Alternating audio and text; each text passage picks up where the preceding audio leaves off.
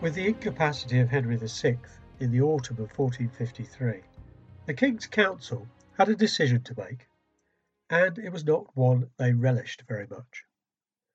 They were well aware that whatever they decided might well have significant political fallout for many years to come. When we consider their task, it's easy to understand their reluctance to act. They had to choose a regent or protector of the realm to rule in the king's stead for as long as Henry VI remained ill, or until his newly born son, Prince Edward, came of age, so possibly as long as 14 or 15 years. Such a man would need to be in it, therefore, for the long haul, would need to have a commitment to government. What's more, whoever was chosen was unlikely to be universally popular, for as protector he would be using the power of a king, but without the protection of being an anointed king. So who were the potential candidates for this tempting but ultimately poisoned chalice? Well, the obvious one was Edmund Beaufort, Duke of Somerset, since he was already acting as the leading minister of the crown. But there were reservations within the council about Somerset's ability to rule wisely. And since the flare-up between the Nevilles and the Percys, some, notably the powerful Neville Earls of Warwick and Salisbury, would not countenance Somerset in the role of protector. Another possibility was Queen Margaret, who had gradually become more directly involved in politics since 1450. She certainly saw herself as an ideal candidate, since in her home of Anjou it was not so very strange for a woman to take on such a role for an absent husband or a young son. Many lords were unconvinced, however, because her hostility to the Duke of York and her close ties to Somerset suggested that her rule would be partisan. There was a little distaste also for her strong personality, which some noblemen found difficult to accept in a world dominated by men. An outside possibility was Henry Holland, Duke of Exeter. Like Somerset, Holland was a relative of the king, descended from John of Gaunt's first wife, Blanche. He harboured the somewhat optimistic notion that he might be declared protector, but though a duke, he was a far less suitable candidate than either York or Somerset, as his later antics would show. So the council was left with one of the above or York himself. The latter, embittered and chastened by his experiences in the past 3 years, must have thought his chances of power were gone. Yet the Nevilles' need for action to be taken against their northern rivals, the Percys, played a key part in York's return to favour. Already linked by family ties, for York's wife Cecily was sister to the Earl of Salisbury, they made an alliance. The Nevilles would help York to be appointed protector, and in return he would deliver strong action against the Percys. Though the support of the Neville lords was vital, they were by no means the only members of the council who thought York was the right man for the task. We should not underestimate York's qualifications for the post.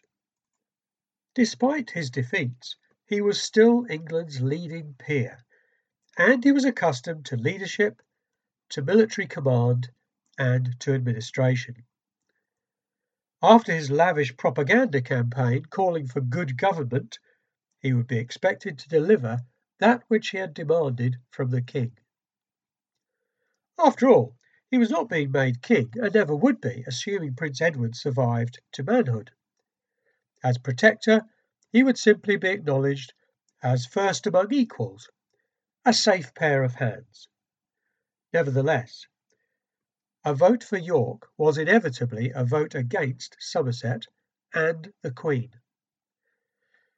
Again, it's easy to see why the council dragged their feet.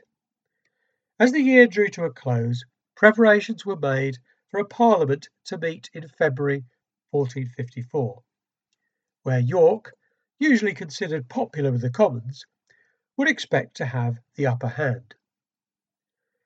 If anyone was uncertain what his ascendancy would mean, all doubt was removed before Christmas, when York raised once more his charges against Somerset for his incompetence and failure in the French war. As a consequence, the Duke was sent to the Tower, though he might have been safer there than anywhere else.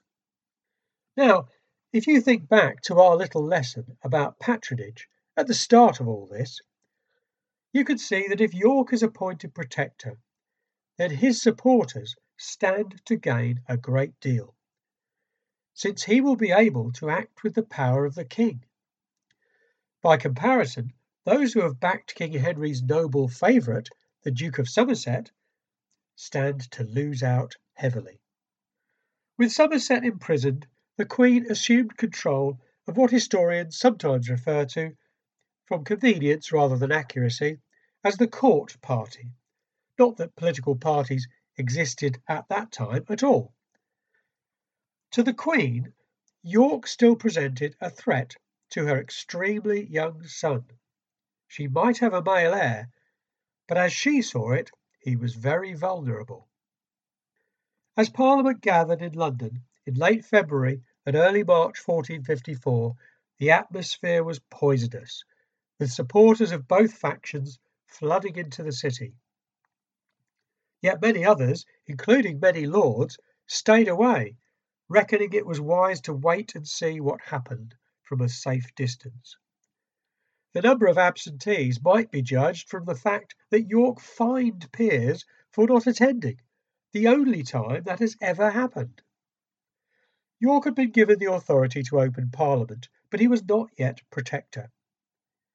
In the early days of the session, both sides had their victories, and there was an uneasy lull, a stalemate of sorts.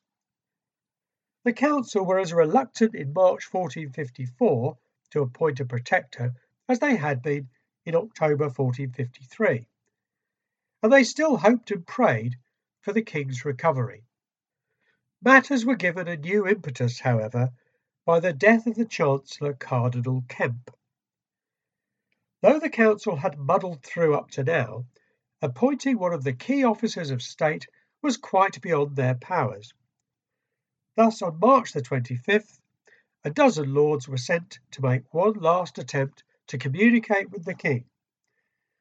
Although they tried everything and spent hours with him, they could get no sign or reaction of any sort from Henry. At this pivotal moment in the politics of the period, the council were on their own. The king's silence left them no choice. Whatever the consequences, they would have to act.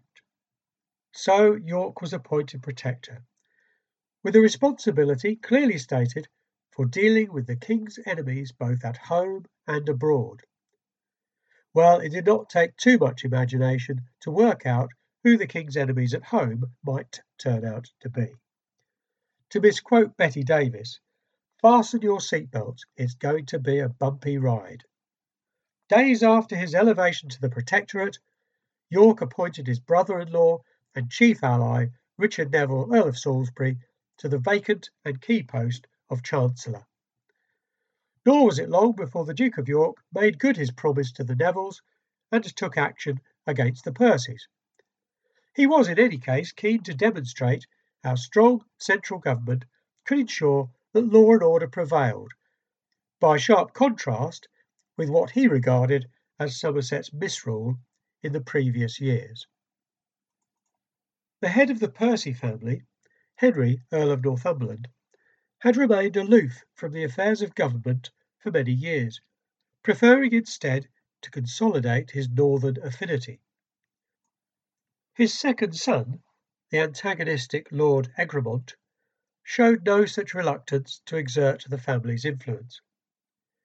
Quite early in 1454, Egremont had made an alliance with Henry Holland, Duke of Exeter.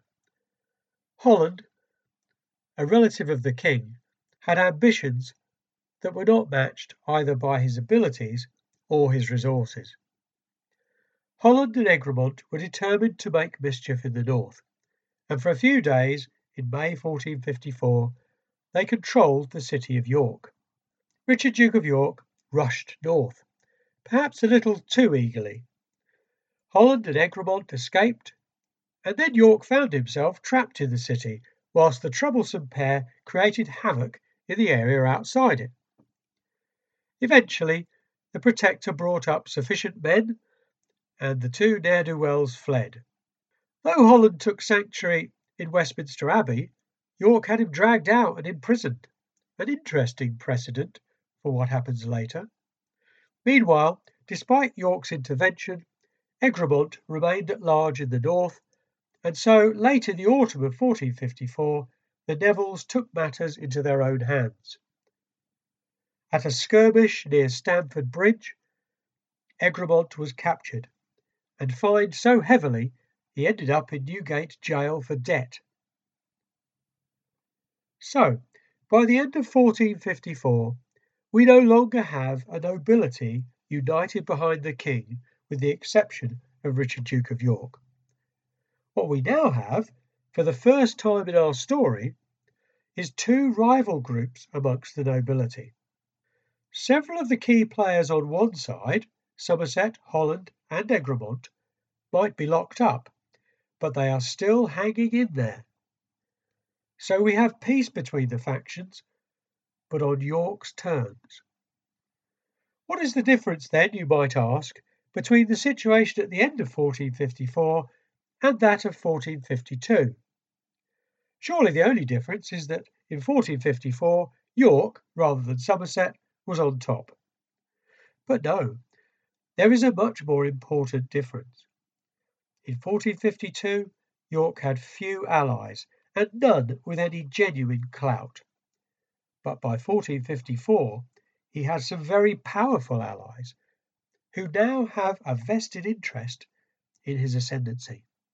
You might wonder what would happen if that ascendancy was suddenly taken away.